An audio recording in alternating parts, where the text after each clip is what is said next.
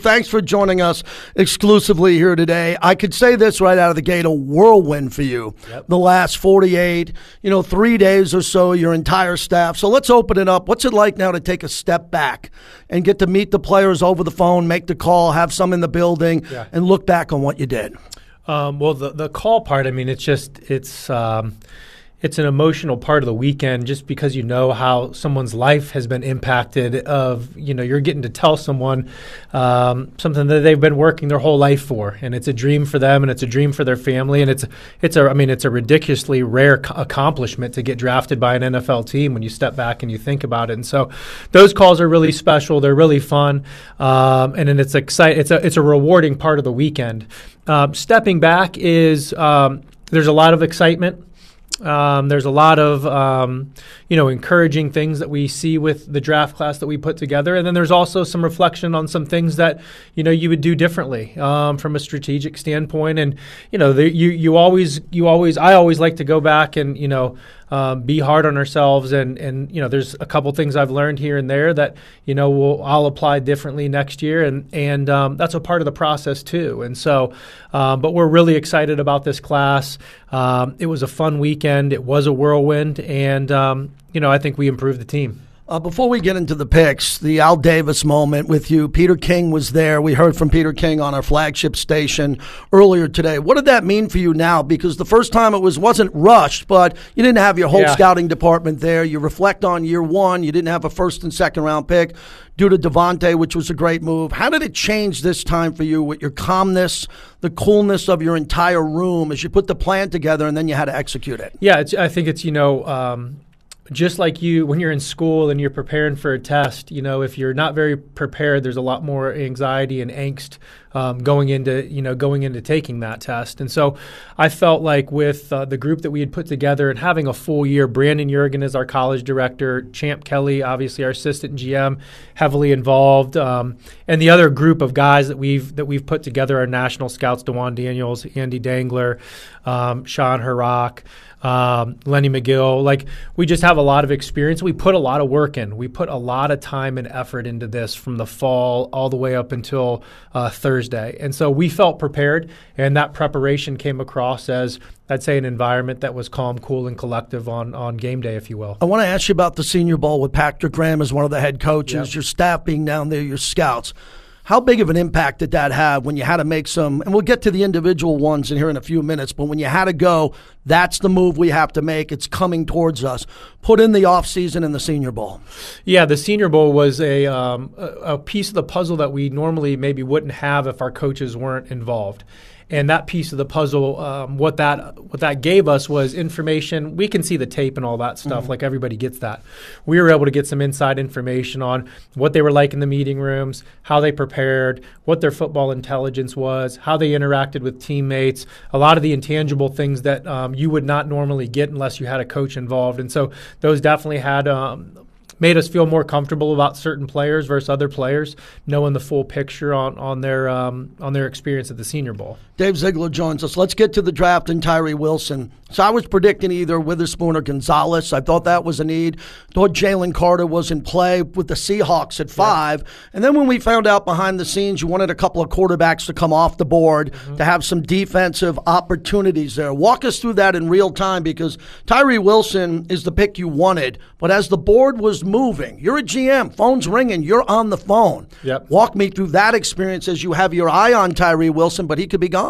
Yeah, that's where there's the angst and anxiety comes as you're kind of looking at that. But as we mentioned, we'll almost every pick that we go into, including our first pick in the draft this year, we have a group, depending on what the supply and demand is, 4 or 5 players that we're going to be comfortable picking. And we felt like if 3 quarterbacks went before we picked, that we were going to have a shot at one of the non-quarterback, the defensive players. That's who it turned out to be, really, including Paris Johnson. We felt like we were going to be able to get one of those players. And so once that the Colts picked Anthony Richardson, the temperature in the room went down. Everyone was excited and felt like we were going to get a really good football player there. And Tyree was a guy that we identified early in the process as one of the top defensive players in the draft. One of the players that we felt had a very high ceiling and a player that was just impressive on tape. His length, his explosiveness, his versatility in terms of alignment versatility and where he could affect the quarterback from. And we think the sky's the limit with him. And we also love the intangibles, and we love his mindset, and we love the kid itself. We had him here for a 30 visit, which got to spend some extra time with him. So, just fell our way, and we feel like we got one of the best defensive players in the draft. Dave Ziegler joins us. So at that time, a lot of the fans and a lot of analysts said, okay, if you were going to go up and you wanted to kick the doors initially with Chicago to get a quarterback, or maybe at number 2 if you like C.J. Stroud, or if you like Richardson or Levis, who it was, when did that point come where, no, we're not going quarterback here. This is the guy we want. We know that because quarterback felt like it wasn't a need with Jimmy Garoppolo. Yeah, just through the process, all the way starting, at the combine, and then obviously we did a lot of visits during the pro day visits and spent time with a lot of people and had guys here for the 30 visits, and there were some other meetings that we had with that group, and ultimately, we just felt like.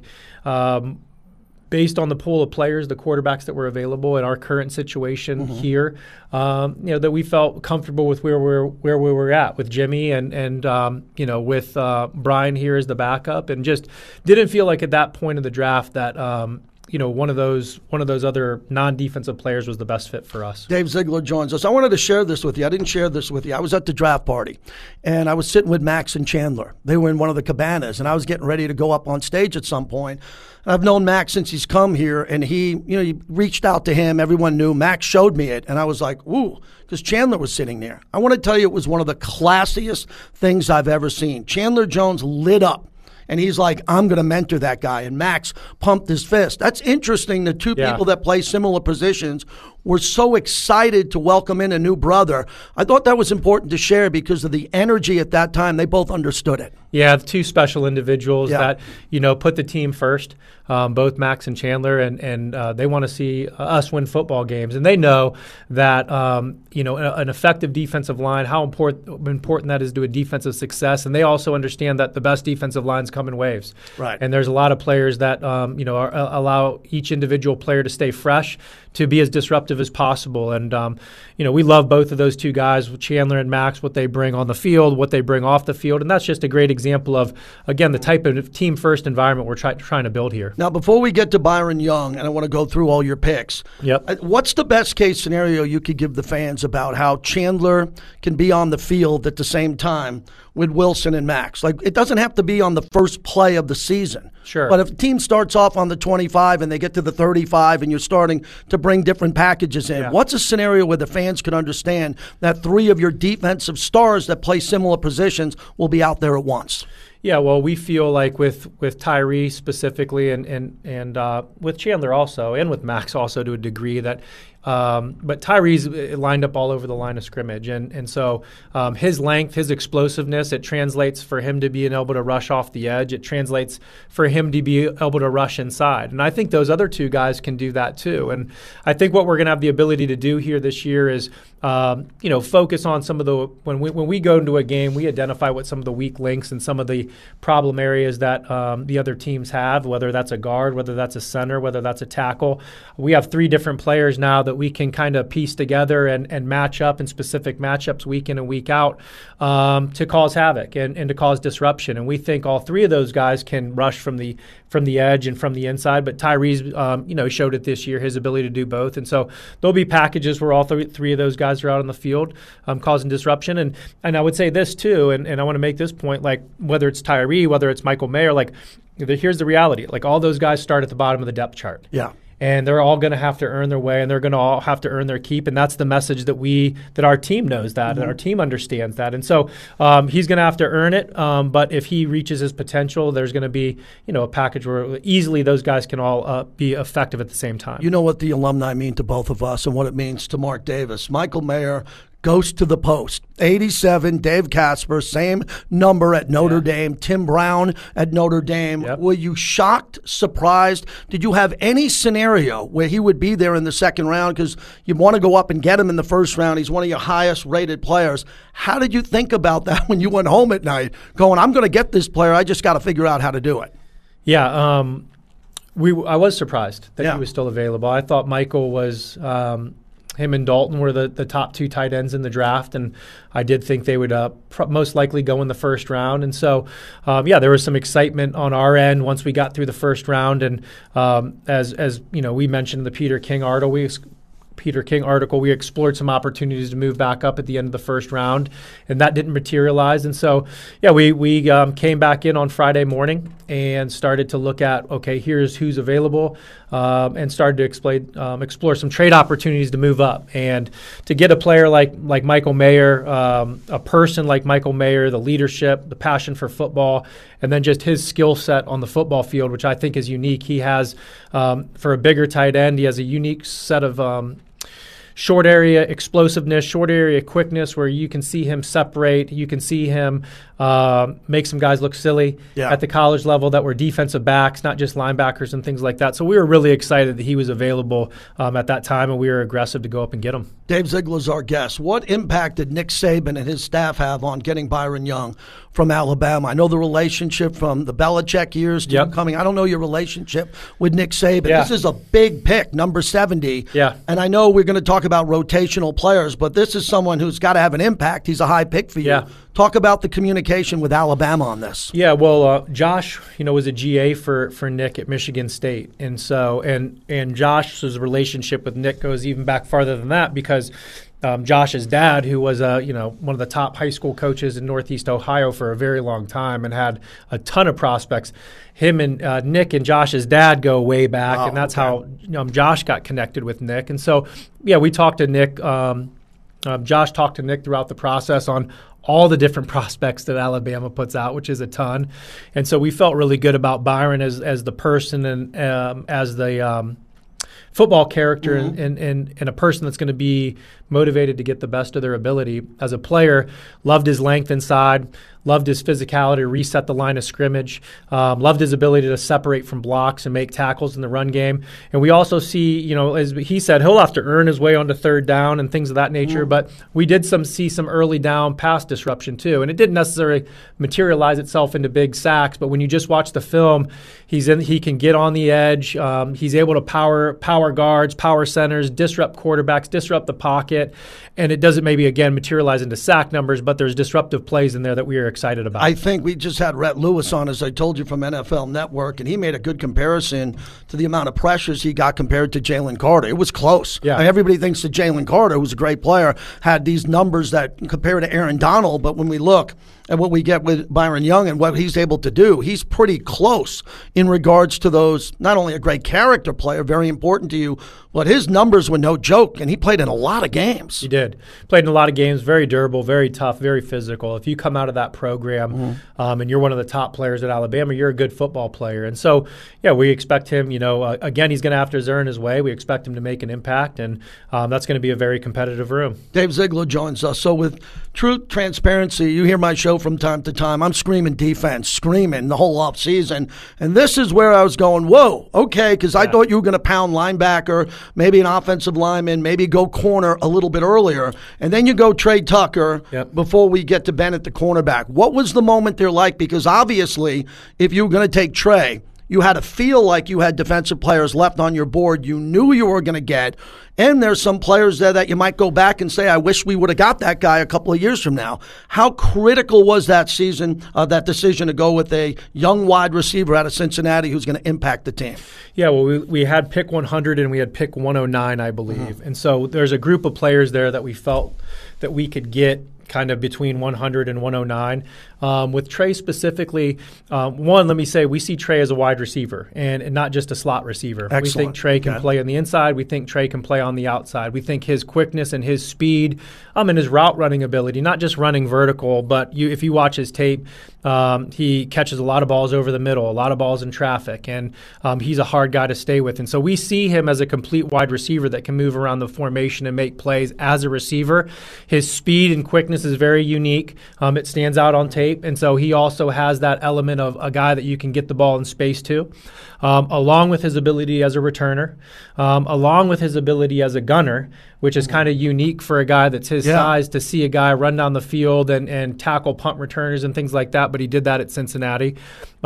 He's from Akron, Ohio, right? So I know he's tough. The wrestler. Which is where I grew up, was born. And so, we just felt like it was a really versatile skill set and a very explosive player. And again, you can make arguments on which I understand of where he, his consensus mock was and things of that nature. And it might have been lower than where we picked him. But on our board, we felt very comfortable with the pick there, and we felt like we were going to be able to either sit at 109 at the top of the fourth round and get a player that we wanted, or what we ended up deciding to do was being a little bit aggressive there and go up and get Jacorian. That is a great segue as Dave Ziegler joins us to what this conversation's all about. You're getting your guys. You're not getting mock draft guys. Correct. You're not getting what another mock draft insider says. So this guy was clearly targeted by you and Coach. Yep. And when you line him up in the slot or wide, if he makes a head fake, he's gone. He's the type of guy with Devontae on the other side, Jacoby Myers, Hunter, whatever happens. Jimmy could come out and all of a sudden see him in a certain coverage, and he's gone because no one can keep up with him. Yeah. He can get behind the back end of a defense. That's right, and we love that explosiveness, and it's something we wanted added to the team. And I would just say this, again, best player available, which is something we've talked about a lot. Best player available is the film goes into that, the football intelligence goes into that, the football character goes into that. And so that's what goes into our best player available. We can't just rely on the tape alone. It's your scouts. It's your work here. Bennett at corner. Interesting is everyone's saying, will Ringo be the fit because the Dogs are going to Philly and what's going to happen there? Another one that you had circled. This was a player I get the impression you were going to get no matter what. If you had to go get him in the third, if you were going to get him in the fourth or have to move up, walk me through that pick. Yeah, well, once we drafted Mayer, let me go back. Once we drafted Mayer and went up to get him, the corners went quick. Right. That was going to be the sacrifice, which we understood. And so the second round, a lot of the corners that, were in that sweet spot in the second round went, which wasn't surprising. And Jacorian was right in that mix. And so to see, again, there's a little bit of a strategic element of understanding where potentially guys can go. And again, there's a success and failure rate to that. But Jacorian was a guy that our coaching staff really liked. Our scouts really liked.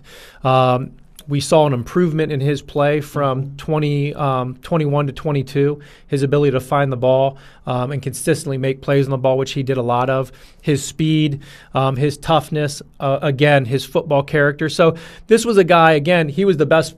He was our top corner at that time when we were on that pick, when we considered all the elements that went into it. Well, you made a point that a lot of fans, so we got a couple of fan questions for later on, that they want to see guys who can get the ball. If the ball's in their hands, they're going to intercept it. They're going to knock down the ball. And I could pivot also before we get back to your quarterback and Christopher Smith out of Georgia too with Bennett. Guys on film that have a lot of takeaways. We've been waiting a long time around here before you got here to find guys who can catch the ball on defense and make a play and shorten the field. It seems like you have two here. Yeah, Jacorian specifically, I think he was maybe the second in the last 2 years in terms of ball production. A lot of pass breakups. A lot of plays on the ball, a lot of disruptive plays on the ball, and Chris was the same way. You looked at Chris Smith, and the numbers don't jump. I think he ran 4.57. He's not 6'2" or 6'3". What he is, he's a really good football player. He's very instinctive. He understands how to read patterns and see the pattern concept develop from the snap of the ball and put himself in position to make plays. And just love the player and love the pedigree on Chris Smith. Well, Amari Burney coming in, former corner linebacker at Florida. He had that interception, that big one against Utah. Instinctive player too.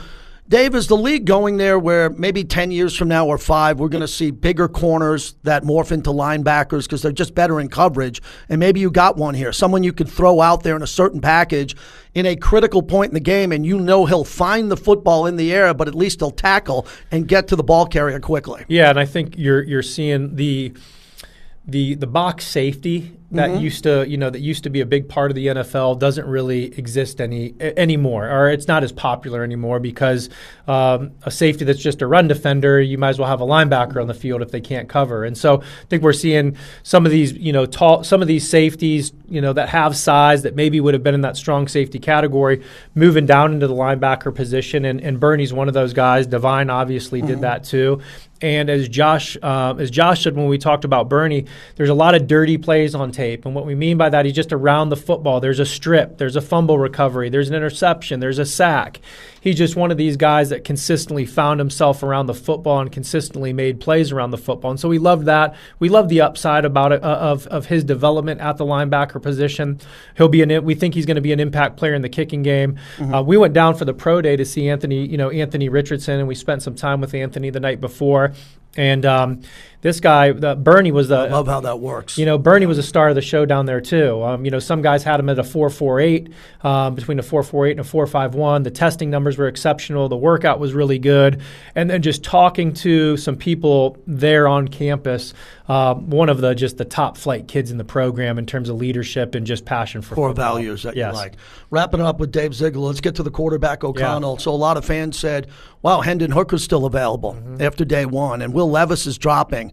This was a serious plan by you. You had to get a quarterback, a backup to start, obviously, not some star who could start year one. So this philosophy is really unique to me because, again, there were defensive players there and offensive linemen that could have helped you. Why'd you go quarterback there? Yeah, well, first, Aiden was a guy that, we identified early in the fall as someone that we felt was going to fit. And so we were excited about the player. When you watch Aiden O'Connell's tape, you see a lot of NFL throws. You see a lot of tight window anticipation throws from the pocket. Liked his mobility in the pocket. Now, a lot of people are going to say he's not an athlete that doesn't run. That's true. He's not maybe a sprinter there, but he knows how to maneuver in the pocket. He knows how to have escapability within the pocket to get throws off.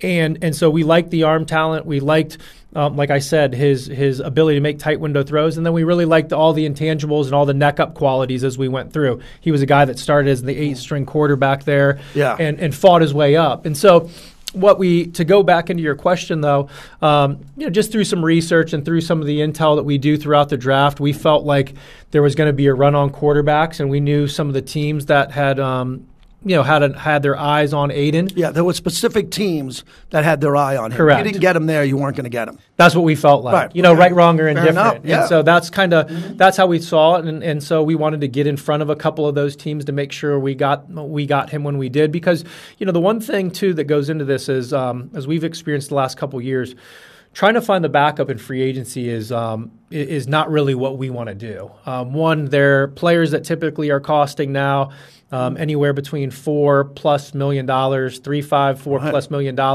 and you're making that investment in a player that also might not know your system. So you're paying $4 or $5 million for a backup quarterback. They also have to come in and learn the system. To be able to add a player on a rookie deal that we know is going to be here for 4 years, that we're going to be able to mold and groom in our system in a cost-effective situation is something that philosophically for us is something that we believe in. Lastly, on the player personnel, what can you share with us with the undrafted free agents that you're comfortable telling us about as this process is happening now? Yeah. Again, our group does a phenomenal job, led by Brandon Jurgen and Champ Kelly.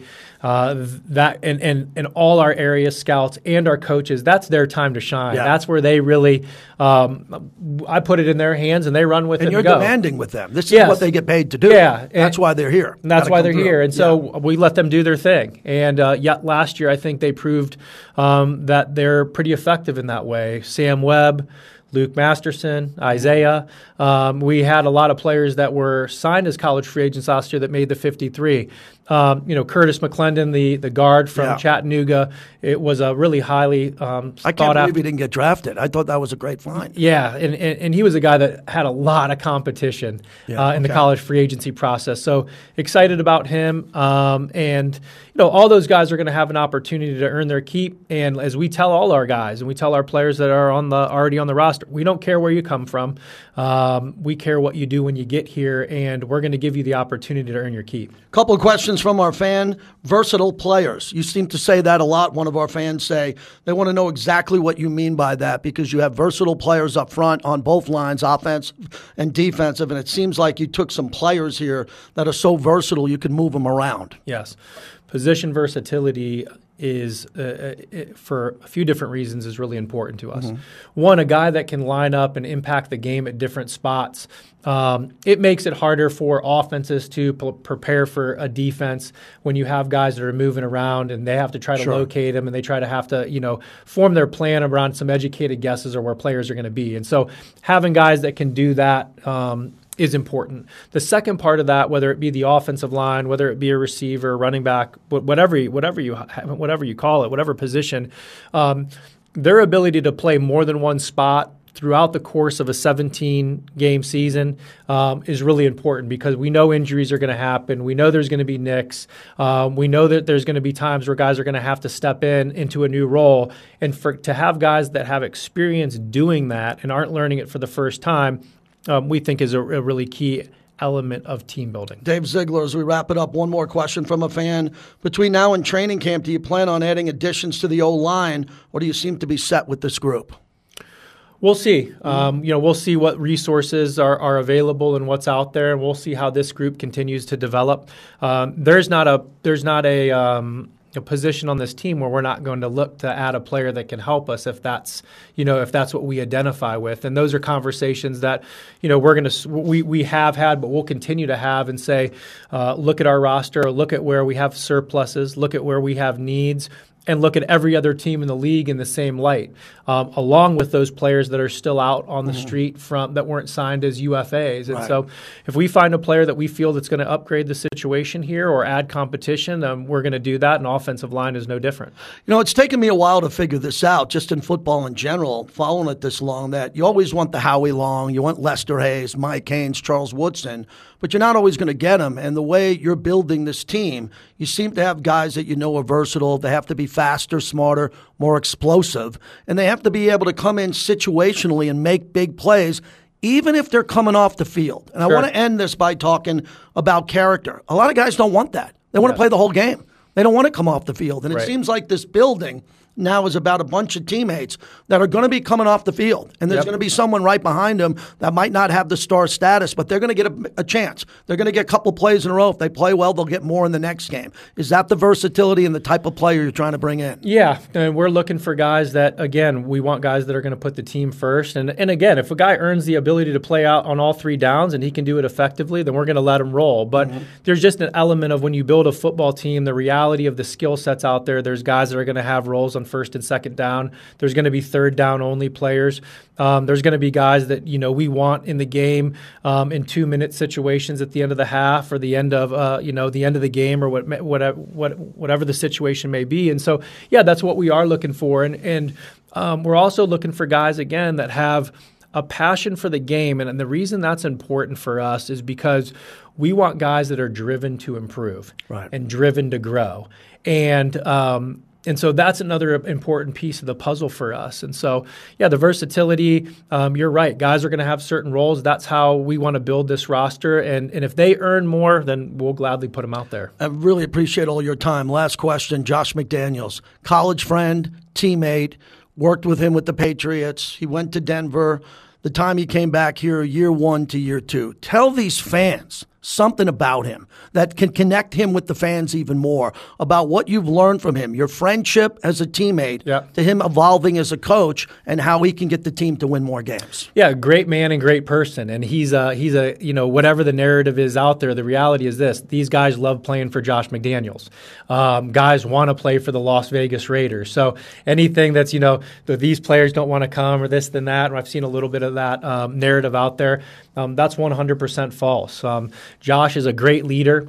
He has an open door, an open window with all these players, and he has a great relationship with this group. And that's why you saw this past season when there was a couple ruts in the season where we lost 3 in a row. I don't think we saw anything out there in the media of the strife in the locker room or issues here or a team that gave up at the end of the season. That goes directly back to Josh McDaniels and his leadership, the relationships that he creates with these players, the way that he treats these players, the way that he treats the staff and everybody in the building. He's one of the highest quality leaders that I've been around. He's one of the smartest football minds. Everybody knows that offensively that I've been around. But the whole narrative of there's an ego involved, or again, it's his way or the highway, and things of that nature. They're just false narratives. That's not how we operate here. That's not how he operates. And just a great man, a great friend, and a very smart football guy. And there isn't anybody I'd rather be doing this with than Josh McDaniels because of how qualified he is as a coach and how qualified he is as a leader. Dave, thanks for the time and congratulations to your staff. They deserve a couple good dinners, some time back with their family now, huh? Yeah, we're going to give them a little bit of time and then get right back at it and get ready for this season coming up. Thanks again. Thank you.